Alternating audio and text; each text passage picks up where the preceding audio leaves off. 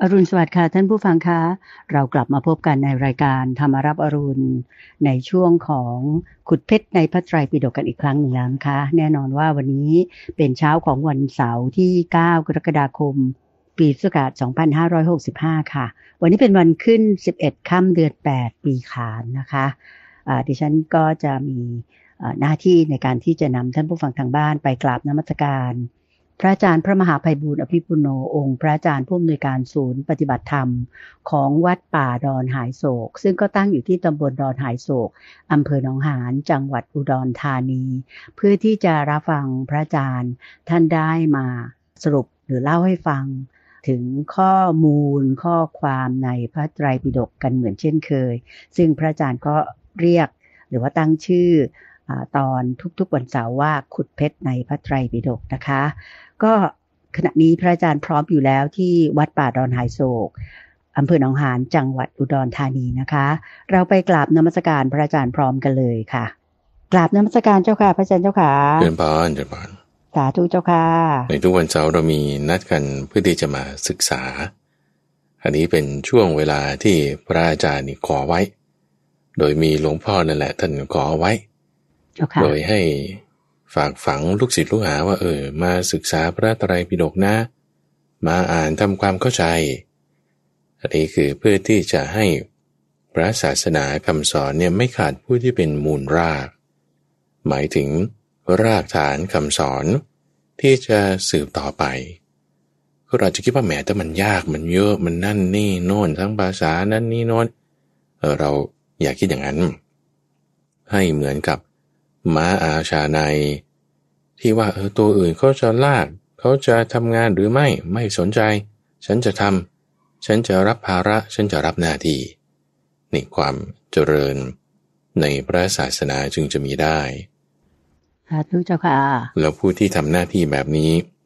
ก็จะไม่เป็นคนสุดท้ายคุณใจเจ้าค่ะพระอาจารย์ก็จึงชักชวนท่านผู้ฟังทุกคนเลย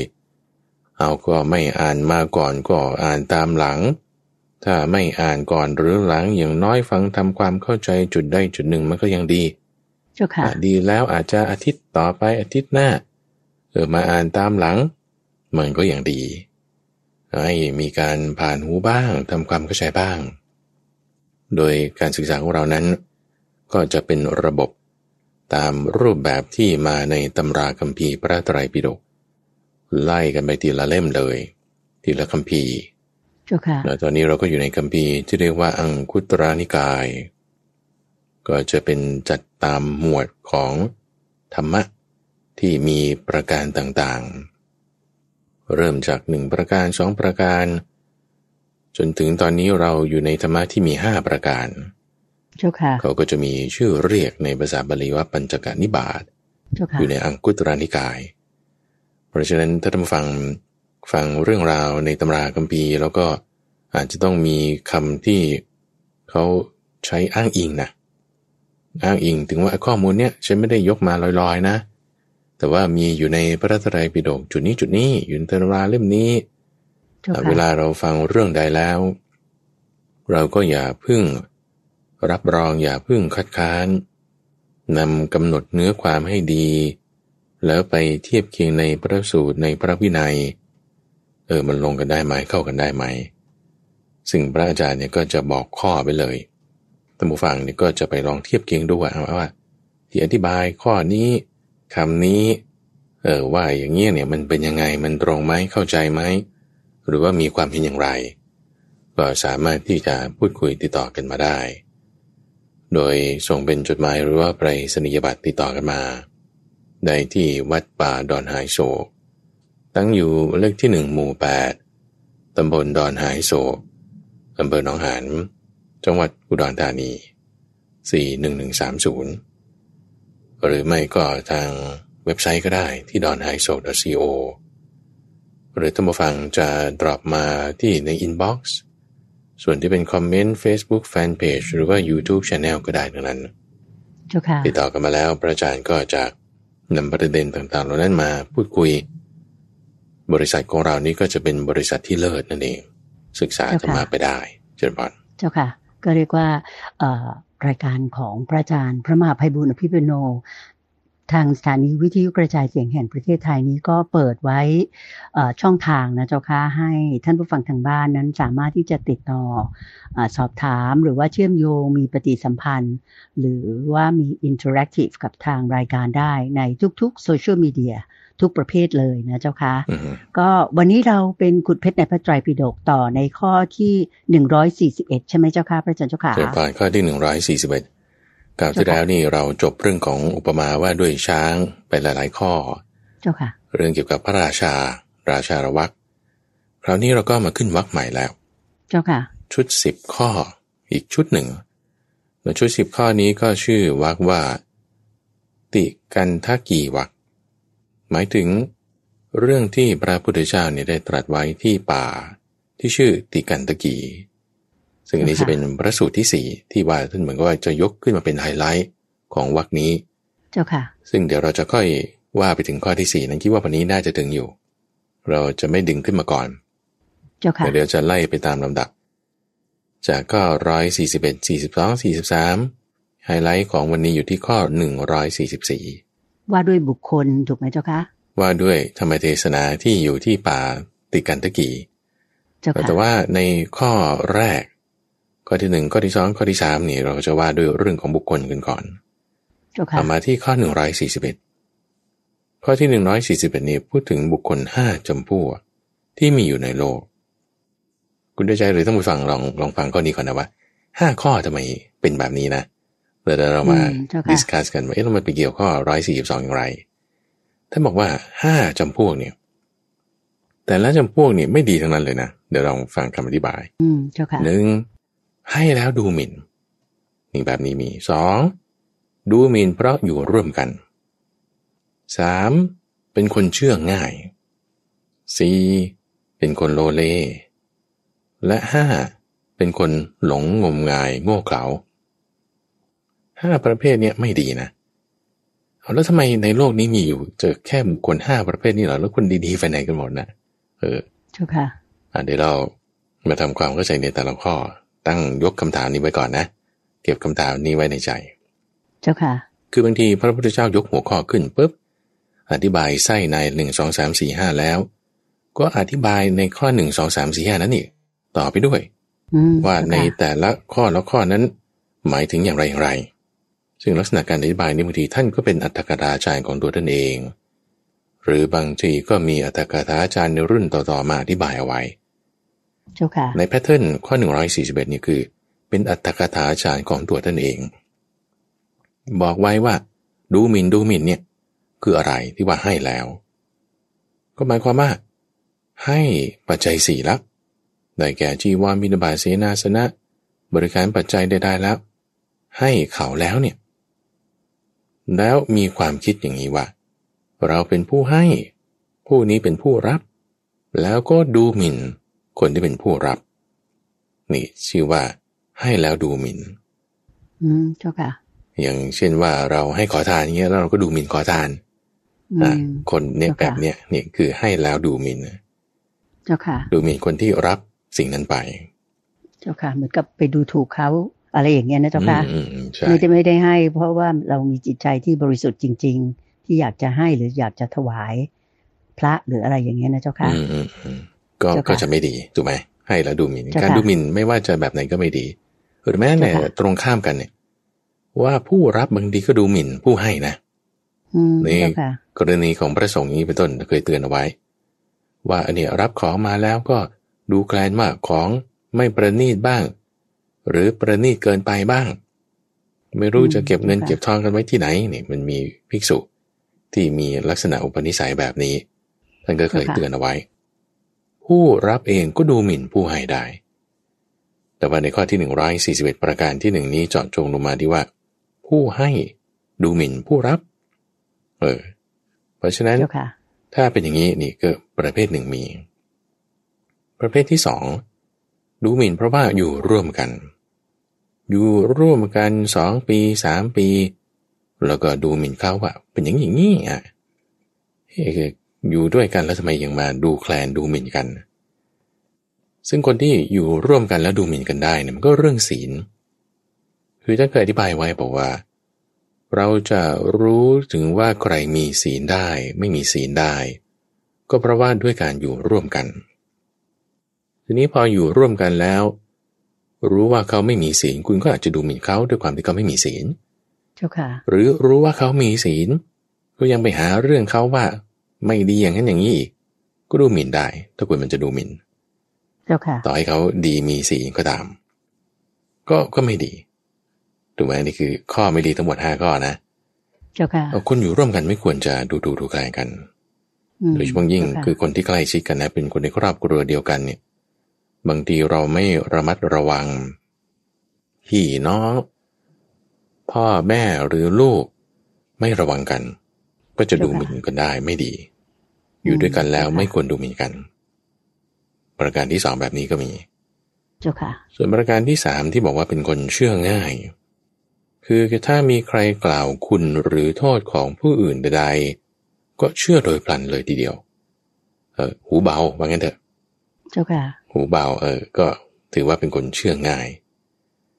อาจารย์ของพระอาจารย์ท่านหนึ่งที่สอนตอนที่พระอาจารย์เป็นพระใหม่ๆอยู่ที่วัดบวรเนี่ยท่านชื่อว่าพระราชสารโกศลท่านก็เคยสอนไว้ว่าเนี่ยทำไมพระพุทธรูปในหูยานใช่ไหมพระพุทธรูปเราจะเห็นว่าหูยาวๆใช่ไหมเจ้าค่ะท่านก็บอกว่านี่เป็นอุปมาประไมยหมายถึงว่าหูต้องหนักอย่าหูเบาอย่าหูเบาในความที่ว่าเชื่อคนง่ายคนนั้นเขาว่าอย่างนั้นอย่างนี้เราก็เชื่อโดยพลันไม่ดีเจ้าค่ะเดี๋ยวมาสอดคล้องกับพุทธพจน์ในข้อที่141ประการที่3อย่างนี้ว่าคนแบบนี้ก็มีคนเชื่อคนง่ายเจ้าค่ะถัดมาในประการที่4คือเป็นบุคคลโลเลบุคคลโลเลก็คือศรัทธาหัวเต่าเลยในที่นี้มีศรัทธาน้อยมีความภักดีน้อยมีความรักน้อยมีความเลื่อมใสน้อยคือบางทีก็มากบางทีก็น้อยโลเลเจ้าค่ะคือศรัทธาหัวเต่าพลุโผล่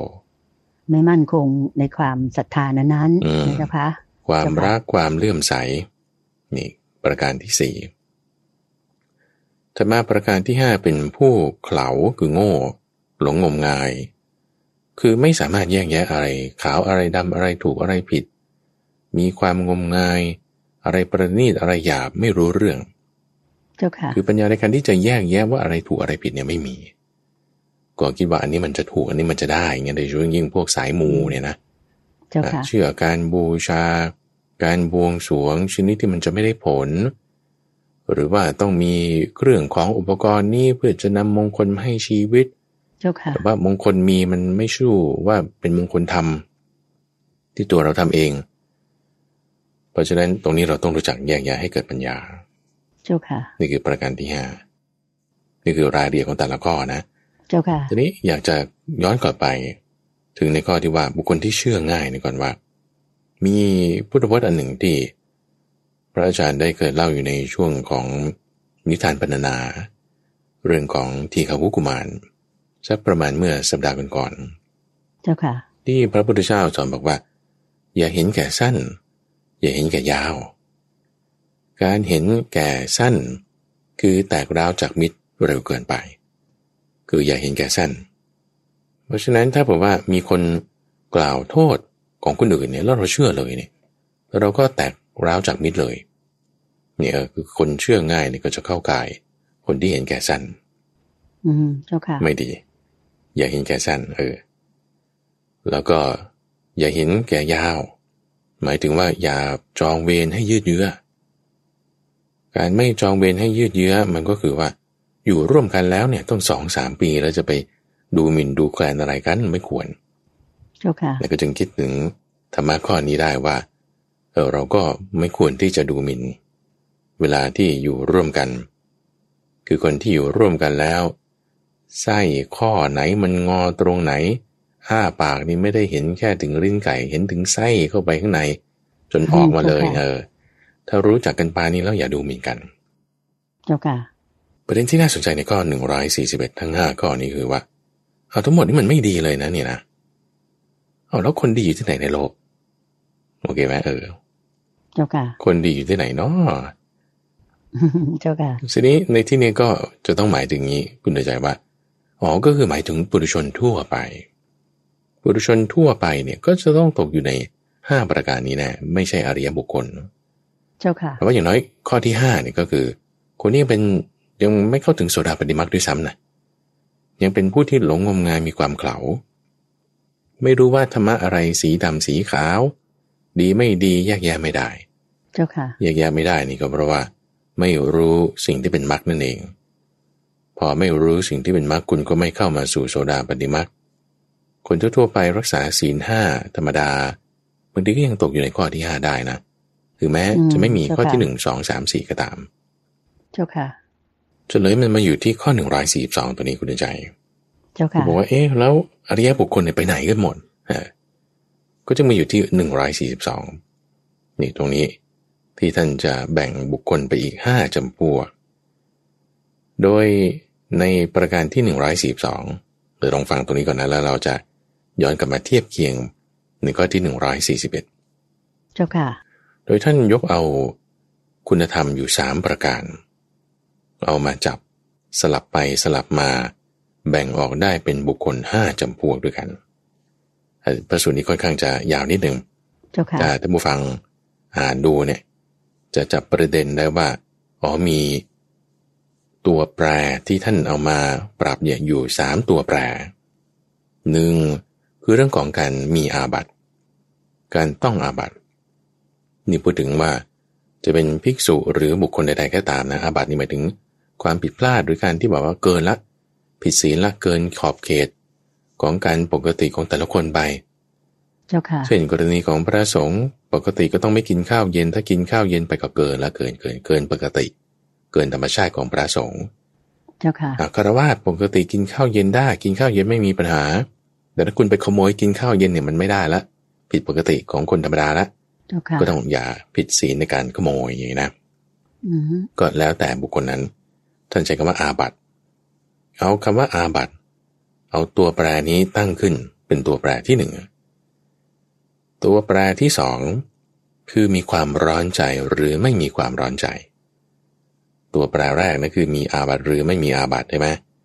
เจ้าค่ะตัวแปรที่2คือมีความร้อนใจหรือไม่มีความร้อนใจความร้อนใจเนี่ยหมายถึงความไม่สบายใจนะคนที่ถ้าผิดศีลแล้วมันจะไม่สบายใจนี่จะเป็นผลเป็นอานิสงส์กันคนที่มีศีลไม่สมบูรณ์จะมีความร้อนใจเป็นอานิสงส์ที่มุ่งหมายประมาณนี้เจ้าค่ะแต่ถ้าคนที่มีศีลสมบูรณ์แล้วก็จะไม่มีความร้อนใจมีความไม่ร้อนใจเป็นอานิสงส์ที่มุ่งหมายท่านว่าอย่างนี้เจ้าค่ะโอเคนั่นคือตัวแปรที่2ถัดมาตัวแปรที่3นั่นก็คือว่ามีสมาธิและปัญญาประกอบกันถึงขั้นที่ให้หลุดพ้นไหมท่านจึงพูดถึงเจโตวิมุตติปัญญาวิมุตติเจ้าค่ะชนิดที่จะเป็นการดับแห่งอกุศลธรรมทั้งหมดก็คือบรรลุเป็นพระอรหันต์แล้วหรือยังเจโตวิมุตติหมายถึงสมาธิที่ทำให้ถึงขั้นในระดับหลุดพ้นปัญญาวิมุตติก็คือปัญญาในขั้นที่ถึงทำให้ระดับหลุดพ้นสมาธิและปัญญา2อย่างนี้คือสมถวิปัสสนาที่จะเป็นเหมือนกับราชทูตที่จะนำข่าวสารคือนิพพานมาบอกกับจิตของเราให้ตรัสรู้ธรรมได้บรรลุธรรมได้เจ้าค่ะทีนี้มีไหมในข้อนี้นี่คือตัวแปรที่3ว่าคุณมีเจโตวิมุตติปัญญาวิมุตติไหมสมาธิและปัญญาสมถะและวิปัสสนานี้ตัวแปรที่3ว่ามีไหมเอา3ตัวแปรนี้มาจับคู่สลับไปสลับมาได้บุคคลอยู่5ประการเราไล่ไปทีละข้อนะเจ้าค่ะเพราะฉะนั้นเดี๋ยวทำความเข้าใจนิดหนึ่งก่อนที่จะไล่ไปทีละข้อว่าถ้าไม่มีเจโตวิมุตติปัญญาวิมุตตินั่นคือไม่ดีถูกไหมเจ้าค่ะมีความร้อนใจไม่ดีนะมีอาบัติก็ไม่ดีถูกไหม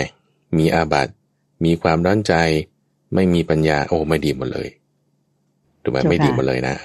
ไม่มีโดยสิ้นเชิงเจ้าค่ะไม่ดีทีนี้ถ้าดีทุกข้อเลยก็คือไม่มีอาบัติไม่มีความร้อนใจแล้วก็มีสมาธิวิปัสสนานี่ดีหมดเลยถูกไหมเจ้าค่ะถูกต้องโอเคนี่คือสุดทั้ง2ข้างไม่ดีทุกข้อใน3ข้อแล้วก็ดีทุกข้อใน3ข้อทีนี้ในตรงกลางตัวนี้ตรงกลางนี่มันจะสลับไปสลับมาสลับไปสลับมาโดย ท่านอธิบายไว้อย่างนี้นี่เราว่าไป2 ข้อแล้วนะคือเจ้าค่ะไม่ดีหมดเนาะแล้วก็ดีหมดข้อประการที่1แล้วก็ประการที่5ว่าไปแล้วนะเจ้าค่ะส่วนประการที่2ก็คือว่ามีอาบัติแต่ดันไม่มีความร้อนใจมีอาบัตินะแต่ดันไม่มีความร้อนใจทำไมเป็นอย่างนั้นแล้วก็ไม่มีสมถะวิปัสสนาคือไม่มีสมาธิปัญญาที่จะหลุดพ้นได้เจ้าค่ะก็คือยังไม่หลุดพ้นนั่นเองถึงมีอาบัติอยู่ไงเจ้าค่ะแต่ว่าพอมีอาบัติแล้วไม่รู้ตัวว่าตัวเองผิดไงหลงผิดไปมากกว่านี่นะคือหลงผิดจนกระทั่งไม่รู้ว่านี้คือความผิดจึงไม่มีความร้อนใจถูกไหมล่ะแบบนี้เราจะเห็นได้คนที่ทำผิดโดยไม่ละอายเป็นอรัชชีหรือว่าก็รู้ว่าผิดแต่ฉันก็ทำอยู่ดีไม่แคร์ไม่สนอันนี้มีก็จะอยู่ประเภทที่2ทีนี้สลับกันในบุคคลประเภทที่3ก็คือว่าตัวเองไม่ได้ผิดศีลไม่ได้ผิดอะไรหรอกแต่ว่ากังวลใจว่าโอ้ยสงสัยฉันจะผิดนะนี่นะมีความร้อนใจแต่ไม่ได้ผิดศีลนะแต่มีความร้อนใจอย่างเช่นว่าคุณขับรถไปเกิดไม่รู้มีตัวอะไรมันวิ่งตัดหน้ารถเราเราเอียดไปเนี่ยตูมเลยชนมันแล้วก็ร้องเองตายโอ้มาวิ่งตัดหน้ารถโทษเราไม่ได้ตั้งใจเลยนะเนี่ยความที่เราไม่ได้ตั้งใจนี่ศีลเราไม่ผิดอยู่ละแต่ว่าเราดันมีความร้อนใจว่าโทษฉันชนหมาตายเจ้าค่ะชนหมาตายมีความร้อนใจแต่ไม่ผิดศีลนะเจ้าค่ะถูกไหมไม่ผิดศีลคือไม่เป็นอาบัติแต่มีความร้อนใจตัวเองก็ยังไม่บรรลุธรรมอะไรสมาธิวิปัสสนาไม่ได้จะให้ถึงกันที่จะบรรลุเป็นพระอรหันต์ได้ยังไม่มีเจ้าค่ะนี่คือประเภทที่3ไม่ผิดศีลนะแต่มีความร้อนใจคือไม่สบายใจนั่นเองเจ้าค่ะที่ฉันชนหมาตายหรืออาจจะวิตกกังวลไม่สบายใจอะไรอย่างนี้นะเจ้าค่ะนั่นแหละใช่เจ้าค่ะทีนี้ไม่ผิดศีลแต่ว่าบาปไหมอันนี้ต้องบอกนิดหนึ่งว่ามันก็บาปแล้วแหละถึงแม้ว่าทำผิดโดยไม่ได้ตั้งใจแต่ด้วยความที่ว่ายังมีอาสวะอยู่มันก็บาปนั่นแหละแต่บาปไม่มากเจ้าค่ะก็ไม่ต้องถึงกับนั้นว่าต้องกังวลใจเพราะว่าเราไม่ได้จงใจทำเจ้าค่ะแต่ว่ามันทำให้เกิดความร้อนใจได้ในบางครั้งบางคราวเจ้าค่ะนี่คือประเภทที่3ทีนี้ถัดมาประเภทที่4ก็คือว่าอาบัติก็ไม่มีร้อนใจก็ไม่มีแต่ว่ายังไม่บรรลุธรรมยังไม่มีสมถวิปัสสนาสมาธิปัญญาถึงในระดับที่ทำให้อาสวะมันสิ้นไปได้เจ้าค่ะก็คือยังไม่ได้บรรลุเป็นพระอรหันต์แต่ว่าตัวเองไม่มีอาบัติอะไรไม่มีความร้อนใจอะไรเจ้าค่ะอันนี้ก็ประเภทที่4เจ้าค่ะท่านยก5ประเภทนี้ขึ้นมาว่าคนในโลกนี้มันมีอยู่แบบนี้โอเคหมายความว่าไงหมายความว่าประเภทที่5นี่คือประเภทที่บรรลุธรรมขั้นสูงแล้วไงเป็นพระอรหันต์แล้วใช่ไหม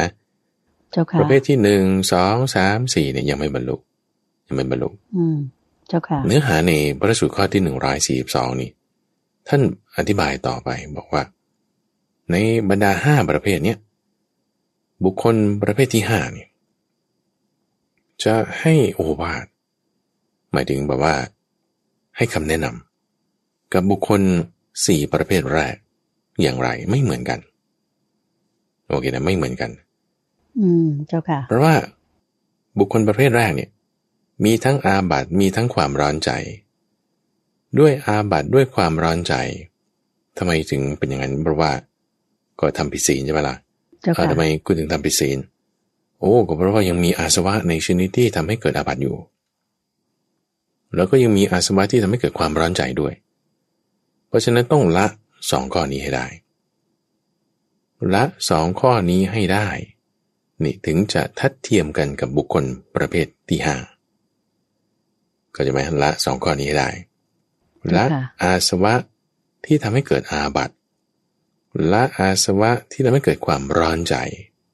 เพราะมีอาสวะที่ทำให้เกิดอาบัติอยู่เพราะมีอาสวะที่ยังทำให้เกิดความร้อนใจอยู่ต้องละพวกนี้ก่อนแล้วจึงจะเจริญสติและปัญญาถึงจะทัดเทียมกับบุคคลประเภทที่5ได้เจ้าค่ะก็คือในแต่ละข้อ3ตัวแปรนี่นะในแต่ละตัวแปรเรื่องอาบัติเรื่องความร้อนใจเรื่อง สมาธิและปัญญาเนี่ยจะมีอาสวะที่ทำให้สิ่งนั้นมันกระตุ้นขึ้นมาคือมีอาสวะที่ทำให้เกิดอาบัติมีอาสวะที่ทำให้เกิดความร้อนใจแล้วก็มีอาสวะที่ทำให้สมาธิและปัญญามันไม่เต็มขึ้นมาเจ้าค่ะเพราะฉะนั้นถ้าเราละอาสวะในข้อนั้นๆอย่างคนที่เขามีอาบัติแต่ไม่มีความร้อนใจนี่ก็คืออาสวะที่ทำให้เกิดอาบัติยังมีอยู่แต่อาสวะที่ทำให้เกิดความไม่ร้อนใจเนี่ยเขาไม่มีก็จะหมายความไม่มีอาสวะที่ทำให้เกิดความร้อนใจมันก็จึงไม่ร้อนใจไงเจ้าค่ะแต่ความผิดมีก็ต้องไปแก้อาสวะข้อนั้นแล้วก็มาเจริญสมาธิและปัญญาจึงจะทัดเทียมกันกับบุคคลประเภทที่ห้าคือในแต่ละข้อก็แก้กันไปเลยคือในแต่ละตัวแปรนี่ก็ละอาสวะที่จะทำให้เกิดปัญหาในข้อนั้นเจ้าค่ะโดยตัวอย่างเช่นมาอาสวะที่ทำให้เกิดอาบัติก็คือผิดศีลอาสวะที่ทำให้เราผิดศีลนี่คืออะไรบ้างอย่างเช่นขโมยของแสดงว่าเรามีราคะเราจึงไปขโมยงั้นคุณก็ต้องละปฏิฆะสวะกามสวะในข้อนี้หรือว่าลงมือลงไม้อย่างเงี้ยนะเจ้าค่ะส่วนอาสวะที่ทำให้เกิดความร้อนใจคือเป็นเรื่องของความโกรธเรื่องของโมหะมันก็ต้องละอวิชชานุสัยละปฏิฆานุสัยที่มันจะประเภทให้เกิดความร้อนใจกังวลใจก็ต้องละในข้อนั้นแล้วก็ในประการสุดท้ายก็คือเจริญจิตเพื่อให้มีสมาธิเจริญปัญญาเพื่อให้มีวิปัสสนาหมายถึงเจริญวิปัสสนาเพื่อให้มีปัญญาแล้วก็จะละอาสวะพอให้มันเสมอกันแล้วละอาสวะได้แล้วก็จะทัดเทียมกับบุคคลประเภทที่ห้าคือเป็นพระอรหันต์เจ้าค่ะในตัวแปรที่ว่าความร้อนใจหรือความไม่ร้อนใจในลักษณะที่มันเกี่ยวข้องกับอาสวะคือคนที่มักจะขี้กังวลใจกังวลเรื่องนั้นกังวลเรื่องนี้บางทีเก็บไปฝันด้วยซ้ำนี่คือลักษณะที่ว่าอาสวะที่ทำให้เขาเกิดความกังวลใจเกิดความร้อนใจเจ้าค่ะลักษณะตรงที่ว่าให้เกิดความร้อนใจเนี่ยเราเทียบเคียงนะเอา3ตัวแปรเนี้ยไปจับดูกันกับข้อ141เราก็จะพบว่ามันก็จะออกมาได้ในข้อ141นี่แหละบุคคล5ประเภทนะแต่ยังมีอาสวะในข้อใดข้อหนึ่งอยู่ก็จะทำให้เกิดแบบว่ามีบุคคล5ประเภทที่ยังไม่บรรลุธรรมอยู่ได้เจ้าค่ะกลับมาในข้อ142 4ประเภทนี้ยังไม่บรรลุธรรมจนกระทั่งว่าเราแก้ปรับทีละจุดละข้อหมดทั้ง3ตัวแปรเรื่องอาบัติเรื่องความร้อนใจเรื่องสมาธิและปัญญาก็จะทำให้เทียบเคียงกับเหมือนกันกับทัดเทียมกับบุคคลประเภทที่5ได้แล้วก็คือดีหมดทุกอย่างเจ้าค่ะไม่มีอาบัติไม่ร้อนใจแล้วก็มีสมถะวิปัสสนาถึงขั้นที่ว่าอาสวะต่างๆนั้นละไปได้เจ้าค่ะนี่คือที่ข้อ142เจ้าค่ะเจ้าบานก็เรียกว่าต้องแก้ตรงจุดที่บกพร่องไปนั่นแหละจึงจะสมบูรณ์ขึ้นมาได้เป็นบุคคลประเภทที่5นะเจ้าค่ะที่ว่าสมบูรณ์หมดเลยใช่ใช่ใช่เจ้าค่ะอาสวะชนิดที่ว่าจะทำให้เราผิดศีลได้อาสวะที่จะทำให้เราเกิดความร้อนใจได้อาสวะที่จะทำให้สมถะวิปัสสนามันตั้งไม่ได้จะละไปได้ก็ต้องเจริญตามมรรค8นั่นเองเจ้าค่ะเพราะอาบัตินั่นคือเรื่องของศีลความร้อนใจคือเรื่องของสมาธิสมถะวิปัสสนาก็คือเรื่องของปัญญาเจ้าค่ะเห็นไหมมันจะไล่มาศีลสมาธิปัญญาเจ้าค่ะแล้วก็ถ้าเราดูนะไม่พ้น3ตัวนี้นะเจ้าค่ะคือศีลสมาธิปัญญาต้องมีครบอยู่ในมรรค8เลยในกรณีเจ้าค่ะถ้าเราไล่เรียงมาเขียนตามลำดับปรับตัวแปรเนี่ยเราจะพบว่าถ้าศีลยังไม่เต็ม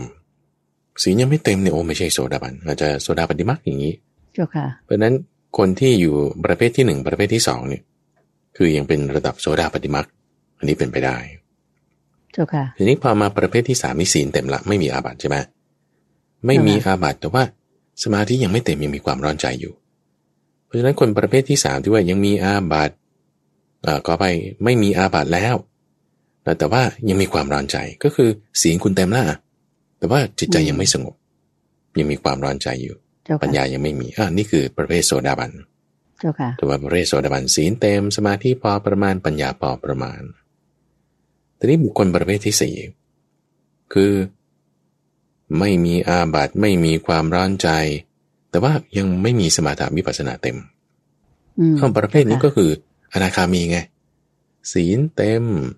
สมาธิสมบูรณ์ปัญญามีพอประมาณถูกไหมนี่จะไล่เรียงกันมาเจ้าค่ะแล้วก็ประการที่ห้านี่คือเต็มทุกข้อก็คือศีลเต็มสมาธิเต็มปัญญาเต็มหรือถ้าเราจะพูดอีกนัยยะหนึ่งนะตัวแปรที่พระอาจารย์พูดไว้ตั้งแต่ต้นของพระสูตรนี้คืออาบัติร้อนใจแล้วก็ปัญญาก็คือศีลสมาธิปัญญานั่นเองเจ้าค่ะมาพูดในอีกลักษณะหนึ่งนั่นเองแล้วก็มากน้อยปรับตัวแปรต่างๆไม่เท่ากันเจ้าค่ะอันนี้คือลักษณะการอธิบายของพระพุทธเจ้าที่ท่านแบบว่าแจกตัวแปรปรับสิ่งนั้นสิ่งนี้ซ้ำย้ำอีกให้เกิดความเข้าใจเจ้าค่ะนี่ก็142โอเคถัดมาข้อที่143วันนี้เราค่อยไปกันช้าๆนะคุณใจเจ้าค่ะดีเจ้าค่ะเพื่อว่าให้ท่านผู้ฟังได้บอกอาจจะเปิดตำราไปพร้อมๆกันหรือว่าฟังไปแล้วก็ใกล้ครวญกันไปด้วยข้อที่143เป็นเหตุการณ์ที่เกิดขึ้นที่กรุงเวสาลีตอนนั้นพระพุทธเจ้าไปบิณฑบาตพวกเจ้าลิชวีประมาณ500คนก็ไปนั่งประชุมกันอยู่ที่สารันตเจดีย์ที่เมืองเวสาลีเนี่ยจะมีเจดีย์ตรงนั้นตรงนี้อะไรต่างๆมากมายเพราะว่าพวกเจ้าลิชวีก็จะเป็นคนที่มีความเคารพในบรรพบุรุษมีความเคารพในขนบธรรมเนียมประเพณีมีความสามัคคีกันในการที่จะบูชาเจดีย์อะไรต่างๆแล้วก็จุดที่เป็นเจดีย์เนี่ยก็จะเป็นที่แบบบางทีเขาไปประชุมกันพูดคุยกันประชุมกันเนืองนิดประชุมให้มีความมากพอซึ่งรูปแบบนี้เราจะเห็นได้อยู่ในประเทศพม่าก็มีนะบางทีเขาก็จะไปวัดไปพูดคุยสนทนากันนั่นนี่ที่พม่านี่จะมีเจดีย์เยอะแยะมากมายก็จะเป็นแบบนี้อันนี้คือเหตุการณ์ในสมัยนั้นพระพุทธเจ้าเนี่ยไปอยู่ที่นั่นไปเดินไปบิณฑบาตเห็นเขากำลังพูดคุยกันอยู่ในระหว่างพูดคุยกันนั้นเนี่ยก็นึกถึงพระพุทธเจ้าเนาะก็เลยแบบว่าส่งทูตไปคนหนึ่งบอกว่าเนี่ยถ้าเห็นพระพุทธเจ้ามาบิณฑบาตนะช่วยไปนิมนต์ท่านมาที่นี่หน่อยนะแล้วเขาก็นึกถึงพระพุทธเจ้าในเรื่องที่เขากำลังพูดคุยระหว่างที่รอพระพุทธเจ้ากันพระอาจารย์คิดว่าก็คงจะรอใส่บาตรนั่นแหละเราก็ได้พูดคุยเรื่องราวนี้อยู่นี่คือสันนิษฐานเอานะในพระสูตรนี้ท่านไม่ได้บอกเอาไว้ว่ารอใส่บาตรเจ้าค่ะพูดคุยกันเรื่องอะไรก็บอกว่าความปรากฏ5อย่างที่ปรากฏได้ยากในโลกโอ้ยมันหายาก5อย่างนี้หาได้ยากในโลกนี้นี่พวกเจ้าลิชวีเขาคุยกันเจ้าค่ะคือความปรากฏแห่งช้างแก้วความปรากฏแห่งม้าแก้วความปรากฏแห่งมณีแก้วความปรากฏแห่งนางแก้วและความปรากฏแห่งพฤหัสบดีแก้วเจ้าค่ะเขาคุยกัน5ประการนี้เจ้าค่ะสิ่งที่เป็นช้างแก้วม้าแก้วมณีแก้วนางแก้วพฤหัสบดีแก้วนี่คืออะไรต้องพูดก่อนว่ามันไม่มีปรากฏลงในสมัยพุทธกาลไม่มีเพราะว่าไม่มีพระเจ้าจักรพรรดิสิ่ง5อย่างนี้จะเป็นของคู่บารมีกับพระเจ้าจักรพรรดิเท่านั้นซึ่งบางคนอาจจะแบบพยายามเทียบเคียงนะว่าโอ้เนี่ยฉันก็มีช้างเผือกช้างอะไรเหมือนกับช้างแก้วแต่จริงๆแบบว่าคุณสมบัตินี่มันจะไม่ใช่แล้วก็ไม่ใช่แค่5อย่างนี้เท่านั้นนะยังมี7อย่างด้วยซ้ำเอาเนื้อความตาม5อย่างนี้ก่อนว่าที่ว่า specification หรือข้อกำหนดของความเป็นช้างแก้วนี่คืออะไรเราไม่ใช่แค่ว่ามีลักษณะงามอะไรเท่านั้นมันคือท่านอธิบายไว้ว่าต้องเป็นพันช้างตระกูลอุโบสถแล้วก็มีอวัยวะ7อย่างสัมผัสพื้นนั่นคือขาหางแล้วก็งวงแล้วก็งานะประมาณนี้แหละนะสัมผัสพื้นแล้วก็สีขาวปลอดเป็นช้างเผือกแล้วก็เป็นช้างที่บินได้คุณใจเหาะไปได้ฝึกดีแล้วเนี่ยเป็นของคู่บารมีกับพระเจ้าจักรพรรดิช้างแก้วเป็นอย่างนี้2ม้าแก้วม้าแก้วเนี่ยเป็นม้าตระกูลวลาหกเป็นม้าที่เป็นสีหมอกเป็นสีเทาๆเนี่ยเป็นเหมือนกับเมฆฝนแล้วก็วิ่งได้รวดเร็วบินได้ด้วยเป็นม้าที่ฝึกดีแล้ว มีลักษณะเงางามนี่คือประการที่สองคือม้าแก้วประการที่สามที่ว่ามณีแก้วนี่ก็คือแก้วมณีที่แบบว่าโชติช่วงสดใสเจรไนดีแล้วเจ้าค่ะความโชติช่วงแวววับของมณีแก้วนี่ท่านเคยอธิบายไว้ว่าเขาเอามณีแก้วประดับเป็นยอดธงเหมือนกับธงชัยเฉลิมพลของทหารประเทศไทยเนี่ยเขาจะมีแก้วประดับอยู่ข้างบนอาจจะเป็นดวงแก้วอะไรพิเศษเนี่ยนี่คือเขาเอาประดับขึ้นไปเสร็จปุ๊บให้เคลื่อนทับไปในราตรีแล้วชาวบ้านเนี่ยคนที่อยู่บริเวณนั้นเนี่ยเข้าใจว่าโอ้นี่พระอาทิตย์จะขึ้นแล้วก็เลยลุกขึ้นประกอบการงานคือมันสว่างปานนั้นเลยสว่างปานนั้นเลยอย่างเพชรเนี่ยทำไมเราถึงบอกว่ามันมีค่ามีราคาคิดว่าเป็นของดีใช่ไหมเพราะว่าความหนาแน่นความแข็งมันทำให้เกิดการหักเหแสงสูงถ้าเจรไนมาอย่างดีนะจะวับวับวับวับโอ้ยผู้หญิงคนไหนเห็นเพชรวับวับวับวับเนี่ยเขาจะแบบโอ้โหแบบอยู่ไม่ได้ก็แบบว่าต้องลุ่มหลงอยากได้อะไรอย่างนั้นเป็นอย่างนั้นอันนี้คือมณีแก้วส่วนนางแก้วประการที่สี่ก็คือสุภาพสตรีผู้หญิงที่ว่าสวยงามมากหยดย้อยหยาดเยิ้มผิวนางเนี่ยไม่ขาวเกินไปไม่ดำเกินไปมีความนุ่มนวลจับผิวนางในฤดูหนาวผิวนางก็อุ่นจับผิวนางในฤดูร้อนผิวนางก็เย็นกลิ่นผิวกายเนี่ยเหมือนกับกลิ่นดอกบัวเวลานางพูดเนี่ยก็จะมีกลิ่นปากที่หอมเหมือนกับกลิ่นของไม้จันทร์เจ้าค่ะความสวยงามของนางเนี่ยย่อนกว่านางอัปสรนิดเดียวเท่านั้นเองผิวพรรณก็นุ่มนวลแล้วก็มีความซื่อสัตย์ต่อพระเจ้าจักรพรรดิไม่คิดจะคิดนอกใจเลยลุกขึ้นก่อนนอนที่หลังคอยปฏิบัติให้ถูกพระราชฤทัยนี่คือนางแก้วเจ้าค่ะเขาบอกว่าหาได้ยากโอเคนี่คือประการที่สี่ประการที่ห้าคือข้าราชบดีแก้วข้าราชบดีแก้วนี่คือคนที่ดูแลเรื่องการคลังเรื่องการเงินเศรษฐกิจเนี่ยรู้ว่ามีทรัพย์สินตรงไหนที่ว่าจะลงทุนแล้วได้เงินมาเก็บภาษีตรงไหนถึงจะดีมีมาตรการการกระตุ้นเศรษฐกิจเงินไม่เฟ้อเงินไม่ฝืดเศรษฐกิจนี่ไหลคล่องทุกคนเนี่ยมีสภาพคล่องสูงไม่มีปัญหาเศรษฐกิจใดๆมีความเป็นอยู่แบบว่ามีแต่มั่งคั่งค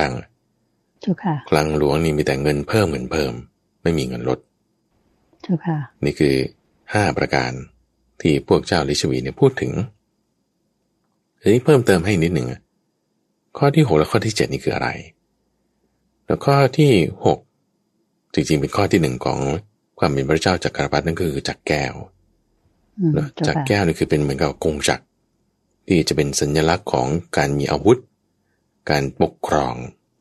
ที่ว่าพอขึ้นจักรแก้วห่อไปก็จะสามารถยึดครองประเทศอะไรต่างๆให้อยู่ในอาณานิคมได้ทุกคาบสมุทรเลยนะเจ้าค่ะทุกคาบสมุทรใช่เจ้าค่ะแล้วก็ประการที่7นั่นก็คือปรินายกแก้วคือคนที่จะดูแลสั่งการบริหารจัดการบ้านเมือง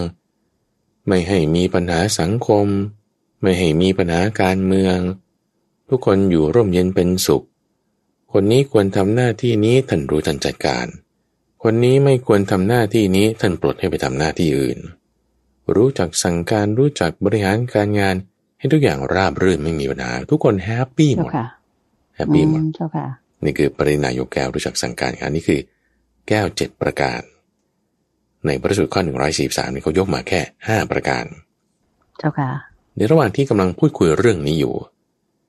คนนั้นเป็นนางแก้วไหมไม่น่าใช่ไม่มีข้อนี้แล้วช้างตัวนั้นเป็นช้างแก้วไหมอาจจะเป็นไปได้เพราะมีข้อนี้นี่กำลังคุยเรื่องนี้กันอยู่แล้วก็แบบว่าให้ไปคอยดักว่าถ้าพระพุทธเจ้ามานี่นิมนต์มาทางนี้หน่อยนี่พอเห็นมาแต่ไกลแล้วก็แบบว่าเงียบเสียงทำความเคารพนะยืนอยู่พอมาถึงแล้วเข้าไปยังนิมนต์ท่านนะเข้าไปยังที่บริเวณสารันทเจดีย์แล้วก็ปูให้นั่งปูที่นั่งให้นั่งก็คุยสนทนาปราศัยกันว่ากำลังคุยเรื่องอะไรกันอยู่ค้างไว้ได้ยินเสียงเจอแจ้วกำลังคุยเรื่องแก้ว5ประการเรื่องช้างแก้วม้าแก้วเรื่องเหล่านี้พระพุทธเจ้าเนี่ยมาคิดว่า โอ้คุยปรารภเรื่องนี้มันคือคุยเรื่องโลกนะคุยเรื่องพระราชาคุยเรื่องบ้านเมืองคุยเรื่องความเจริญคุยเรื่องความเสื่อมซึ่งถ้าพูดก็พูดคือเป็นเดรัจฉานคาถาเนี่ยเป็นคาถาคำพูดที่ขวางหนทางธรรมเจ้าค่ะเพราะว่ามันปรารภเรื่องกามไงเจ้าค่ะมีความดำริว่าเจ้าลิชวีเหล่านี้เป็นผู้ที่มุ่งมาในทางกามก็คนครองเรือนเนาะมันก็พูดเรื่องนี้มันก็ธรรมดาใช่ไหมคิดเรื่องพวกนี้นะเจ้าค่ะก็ใช่อย่างนี้จะผิดศีลไหมไม่ผิดศีลพระพุทธเจ้าตำหนิติเตียนใดไหมไม่ท่านก็ไม่ตำหนิอะไรหรอกคือถ้าเป็นพระเนี่ยท่านจะตำหนิว่าโมฆะบุรุษทำไมถึงจะพูดเรื่องเดรัจฉานคาถาอย่างนี้แต่ในที่นี้กับคฤหัสถ์เนี่ยท่านก็ไม่พูดไงท่านก็แบบว่าไม่ตำหนิด่าว่าอะไรแล้วก็แบบคิดในใจเราจะแก้ไขยังไงถ้าจะพูดเนี่ยจงพูดว่านี่คือทุกข์นี่คือเหตุเกิดทุกข์นี่ท่านก็อธิบายไว้นะในที่นี้ก็จึงแนะนำถึงว่าความปรากฏแห่งแก้ว5ประการนี้หาได้ยากกว่าที่ว่า5ประการหาได้ยากนั้นน่ะ5ประการนี้หาได้ยากคือแทนที่ว่ายากกว่าใช่ไหมเจ้าค่ะยากกว่า5ประการแรกคือในพระสูตรนี้ท่านไม่ได้บอกว่ายากกว่านะคือแต่ว่าเราเทียบเคียงไงคือว่าอาจารย์พูดผิดไปเลยไม่ใช่ว่ายากกว่าแต่ว่าที่เขาบอกว่ายากเนี่ยคือท่านก็ยก5ข้อนี้มาเพื่อที่จะล้มหรือทับของเขาไปไม่ให้เขาคิดไปทางนั้นถ้าจะคิดไปทางนั้นมันปรารภเรื่องกามในความที่ว่าช้างแก้วม้าแก้วหาได้ยากงั้นถ้าจะหาได้ยากเอาเรื่องนี้เลยกันนะ5ประการนี้หาได้ยากเจ้าค่ะ5ประการนี้หาได้ยากอะไรบ้างแล้วคือ1ก็คือความปรากฏแห่งพระอรหันตสัมมาสัมพุทธเจ้าคือพระพุทธเจ้านั่นเองหาได้ยาก2ธรรมวินัยที่พระตถาคตประกาศเอาไว้ข้อที่2ก็คือมีธรรมะเกิดขึ้นซึ่งธรรมะเนี่ยคือยังไงก็จะเกิดขึ้นอยู่แล้วนะแต่หมายความว่าธรรมะที่แสดงไว้โดยละเอียดรอบคอบโดยพิสดารซึ่งสมัยนี้เป็นอย่างนั้นอยู่คือเพราะว่าจะมีบางสมัยที่พระพุทธเจ้าจะไม่ได้แสดงธรรมโดยละเอียดเอาไว้อย่างเช่นสมัยของพระพุทธเจ้าเวสสภูเป็นต้นท่านแสดงธรรมไว้นิดหน่อยคำว่านิดหน่อยเนี่ยคือเพียงพอสำหรับคนสมัยนั้นเขาจะบรรลุกันแต่พอท่านปรินิพพานสาวกสมัยนั้นล่วงลับดับขันไปคำสอนก็หายไปเร็วนั่นคือไม่ได้ว่าประกาศไว้อย่างมากอย่างละเอียดเจ้าค่ะทีนี้อย่างพระพุทธเจ้าของเราเนี่ยพระสมณโคดมนี่ท่านประกาศไว้อย่างละเอียดแล้วนี่คือข้อที่2หาได้ยากเจ้าค่ะทีนี้ด้วยความที่ว่าข้อที่2หาได้ยากประกาศไว้อย่างละเอียดจึงทำให้มีข้อที่3ที่ว่ามีผู้รู้แจ้งตามที่ได้ประกาศเอาไว้แสดงเอาไว้เนี่ยมีประการที่3คือมีสังโฆนั่นเองเจ้าค่ะ1มีพุทโธ2มีธัมโม3ในที่นี้ก็คือมีสังโฆคือรู้ตามธรรมะที่ได้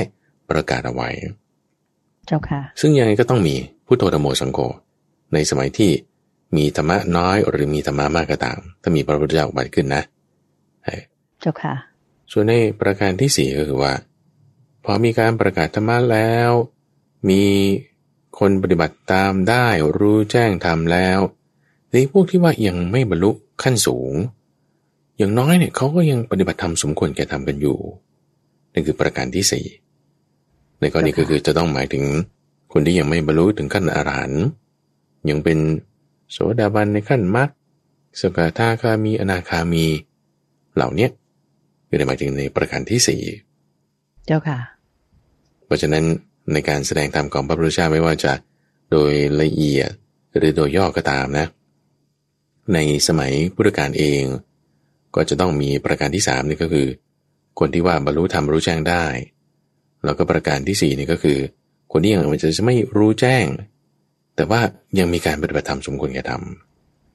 คือแม้แต่ว่าในข้อที่4เนี่ยถ้าเราไปดูในบทเพียรชนะนะก็จะมีคำว่ารู้แจ้งเหมือนกันนะบุคคลผู้รู้แจ้งธรรมวินัยที่ตถาคตประกาศไว้ซึ่งผู้อื่นแสดงเป็นผู้ปฏิบัติธรรมสมควรแก่ธรรมซึ่งในข้อนี้คือหมายความว่าท่านแยกบุคคลเอาไว้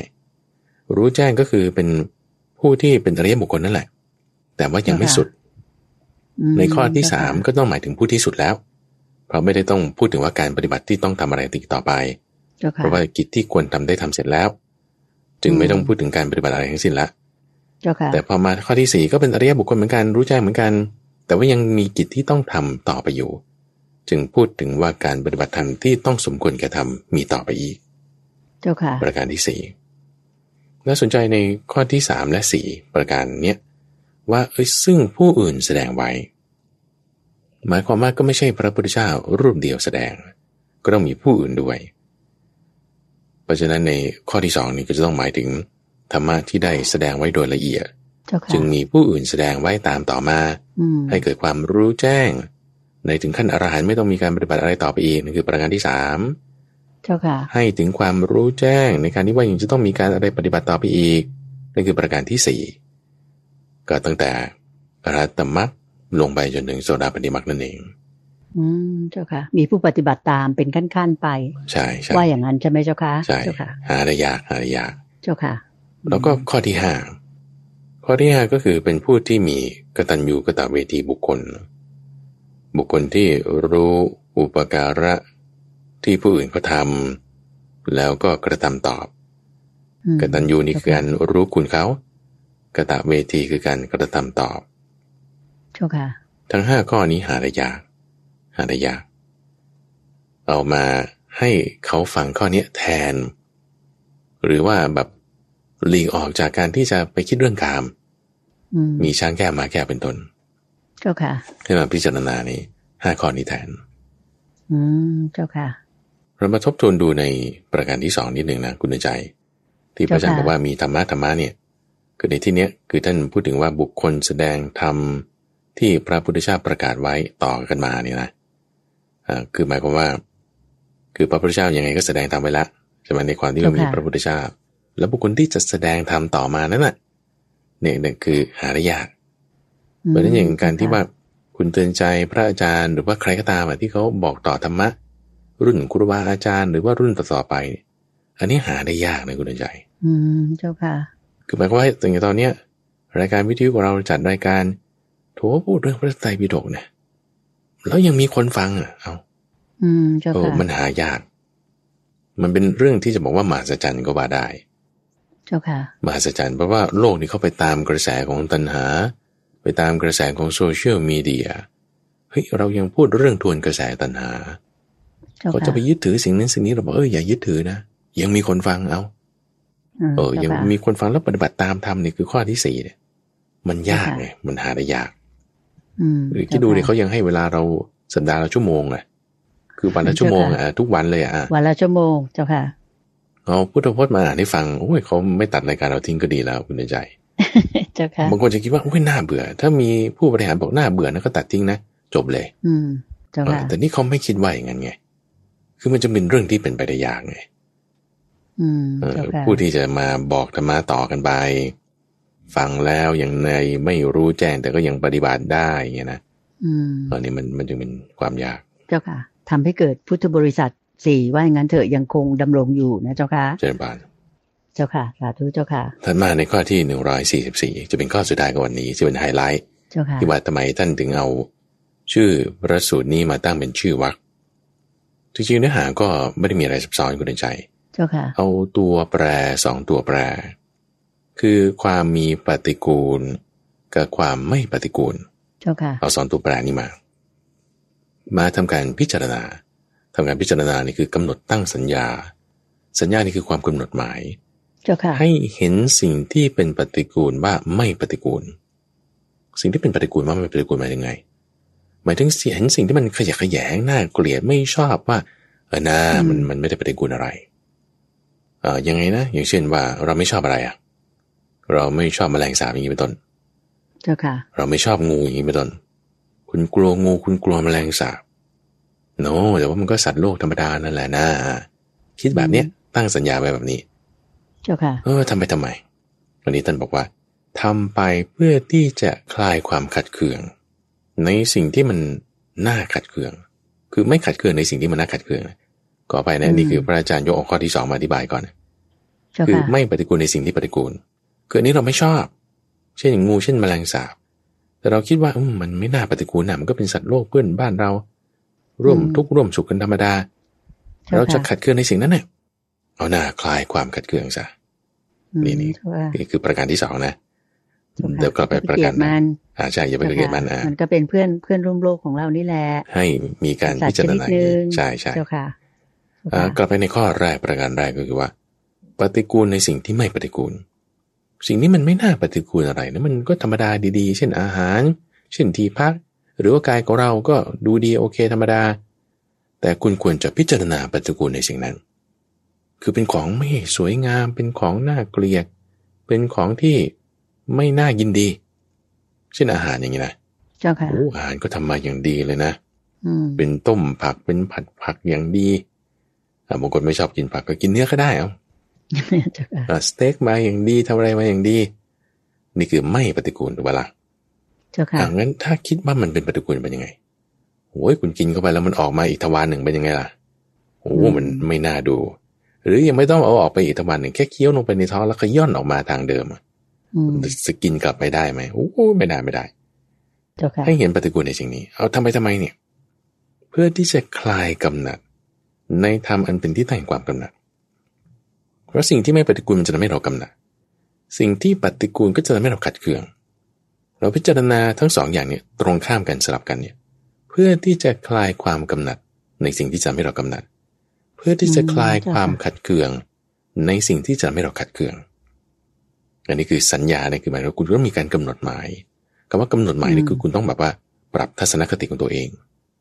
ต้องคิดต้องคิดไปแบบนั้นใช่เพราะสัญญาคือความคิดนั่นเองสัญญาคือความคิดคิดด้วยสมาธินั่นคือการพิจารณาเพราะฉะนั้นถ้าเรามีสมาธิแล้วเราคิดแบบนี้คืออย่าไปรอว่ามันเกิดแล้วเราค่อยพิจารณาไม่ใช่สัญญานี่คือคุณซ้อมไว้ก่อนสัญญานี่หมายถึงสมาธิไงสมาธินี่คือสัญญาคุณซ้อมไว้ก่อนในการที่จะเห็นปฏิกูลในสิ่งที่ไม่ปฏิกูลคุณซ้อมไว้ก่อนในการที่เห็นว่าไม่ปฏิกูลในสิ่งที่เป็นปฏิกูลนั้นตัวนี้ต่อไปอีกในข้อที่3ก็คือว่าให้เห็นทั้งปฏิกูลในทั้งสองอย่างนั่นเลยทั้งไม่ปฏิกูลทั้งปฏิกูลข้อที่4คือเห็นว่าไม่ปฏิกูลในทั้งสองอย่างนั่นเลยทั้งปฏิกูลและไม่ปฏิกูลคือในข้อนี้คือหมายว่าเอาซ้อมพร้อมกันว่าความขัดเคืองหรือความกำหนัดมันไม่ใช่ว่ามาเดี่ยวๆโดดๆเนี่ยมันมาคู่กันบางทีเนี่ยเราจึงต้องซ้อมเป็นคู่ไงแล้วในทั้ง 4-5 ข้อนี้ก็ต้องบอกว่าตามการนั้นควรนะตามการนั้นควรไม่ถึงคุณต้องซ้อมไว้ก่อนถ้าเราคิดว่าเรากลัวตายอันนั้นคือสิ่งปฏิกูลใช่ปะเราไม่ชอบเรากลัวเจ็บเรากลัวตายคุณต้องเห็นว่าไม่ปฏิกูลในสิ่งที่เป็นปฏิกูลนั้นก็ธรรมดาเห็นมันเป็นธรรมดาว่าแก่ตายธรรมดาคุณจะเห็นอย่างนั้นได้ไหมต้องซ้อมไปก่อนตามการนั้นควรไม่ใช่เป็นเวลานั้นแล้วก็จะเอาไม่ได้เจ้าค่ะนี่คือประการที่1 2 3 4นะเหมือนกับเราต้องปรับจิตไว้ก่อนถูกไหมเจ้าค่ะเตรียมไว้ก่อนเลยใช่ปรับจิตเตรียมตัวไว้เตรียมตัวเตรียมใจเจ้าค่ะท่านจึงใช้คำว่าพึงมีสัญญาว่างี้พึงมีความหมายรู้ว่าอย่างนี้แล้วส่วนประการที่5เว้นทั้ง2อย่างนั้นน่ะเว้นทั้งสิ่งที่ปฏิกูลไม่ปฏิกูลความรู้สึกแบบนี้ในทั้งสิ่งที่ไม่ปฏิกูลและปฏิกูลนั้นให้มีอุเบกขามีสติสัมปชัญญะคำนี้สำคัญมากมีอุเบกขามีสติสัมปชัญญะข้อนี้พิเศษประการที่5เจ้าค่ะคือนอกจากว่าจะละความกำหนัดความขัดเคืองในสิ่งต่างๆแม้น้อยก็ตามแล้วให้ละความหลงด้วยสิ่งที่ทำให้เราหลงไปในอารมณ์นั้นๆแม้ประมาณน้อยก็ไม่ให้มีนั่นคืออุเบกขานั่นคือสติสัมปชัญญะเจ้าค่ะเดี๋ยวเราจะไปถึงจุดนั้นได้นะคุณใจเราก็ต้องแบบไล่เรียงกันมาก่อนใน4 ข้อแรกนี่เจ้าค่ะแล้วถึงจะค่อยแบบว่าไปข้อที่5ได้เจ้าค่ะซึ่งเรื่องนี้เป็นเรื่องสำคัญแม้เรากว่าจะมาถึงข้อนี้อาจจะอธิบายน้อยเกินไปแต่ว่า เป็นเรื่องที่สำคัญแล้วท่านผู้ฟังลองไปทบทวนกันดูนะว่าไม่ปฏิกูลในสิ่งที่ปฏิกูลเราเป็นอย่างนี้แล้วสลับกันแล้วก็ทั้ง2อย่างเราก็อุเบกขาให้มีสติสัมปชัญญะประเด็นคือความกำหนัดละมันให้ได้ความขัดเคืองละมันให้ได้แล้วก็ให้อยู่อุเบกขาให้ไม่มีความหลงนั่นเองเราก็จะเป็นผู้ที่ดีได้นั่นเองเจ้าค่ะซึ่งพอเราทำแล้วก็คือราคะโทสะโมหะนั่นเองเจ้าค่ะนี่ก็จะไล่เรียงกันมาราคะคือกำหนัดโทสะคือขัดเคือง โมหะก็คือความหลงเจ้าค่ะโดยใช้5ประการนี้เจริญพรเจ้าค่ะก็จะหมดสิ้นไปนะเจ้าค่ะสาธุเจ้าค่ะข้อที่ว่าเป็นข้อสำคัญที่พระอาจารย์พระมหาไพบูลย์อภิปุโนได้มาขุดเพชรในพระไตรปิฎกให้เราได้รับฟังวันนี้ดิฉันเชื่อมั่นว่าท่านผู้ฟังทางบ้านที่ตามรับฟังคงจะได้แง่คิดที่ดีทีเดียวนะคะโดยเฉพาะที่ส่งท้ายว่าขอให้พวกเราทุกคนซึ่งเป็นพุทธบริษัทได้พยายามที่จะละความกำหนัดขัดเคืองทั้งหลายจนกระทั่งสามารถที่จะมีอุเบกขาก็ต้องมีสติสัมปชัญญะที่ดีคือตั้งสติไว้ให้ดีนั่นเองใช่ไหมเจ้าค่ะพระอาจารย์เจ้าค่ะโอเคเจ้าค่ะค่ะท่านผู้ฟังค่ะน่าเสียดายที่ว่าเวลาในรายการเช้าวันนี้หมดลงแล้วนะคะดังนั้นจึงจะขอนำท่านผู้ฟังทางบ้านเนี่ยกราบขอบพระคุณและกราบนมัสการลาพระอาจารย์พระมหาไพบูลย์อภิปุโนองค์พระอาจารย์ผู้อำนวยการศูนย์ปฏิบัติธรรมของวัดป่าดอนหายโศกและพระเดชพระคุณหลวงพ่อดร.สะอาดทิโตภาโสหรือท่านพระครูสิทธิประภากรท่านเจ้าอาวาสของวัดป่าดอนหายโศกผู้ซึ่งเป็นที่ปรึกษาของรายการธรรมรับอรุณโดยเสมอมาเพียงแค่นี้ค่ะเราพบกันใหม่กับรายการธรรมรับอรุณช่วงขุดเพชรในพระไตรปิฎกในวันเสาร์หน้านะคะส่วนพรุ่งนี้เช้าวันอาทิตย์พบกับดิฉันได้มาอีกครั้งหนึ่งในถามตอบปัญหาทางด้านธรรมะตามใจท่านค่ะจนกว่าจะถึงพรุ่งนี้ 5:00 นนะคะกราบขอบพระคุณและกราบนมัสการเจ้าค่ะพระอาจารย์เจ้าค่ะเจริญพรสาธุเจ้าค่ะ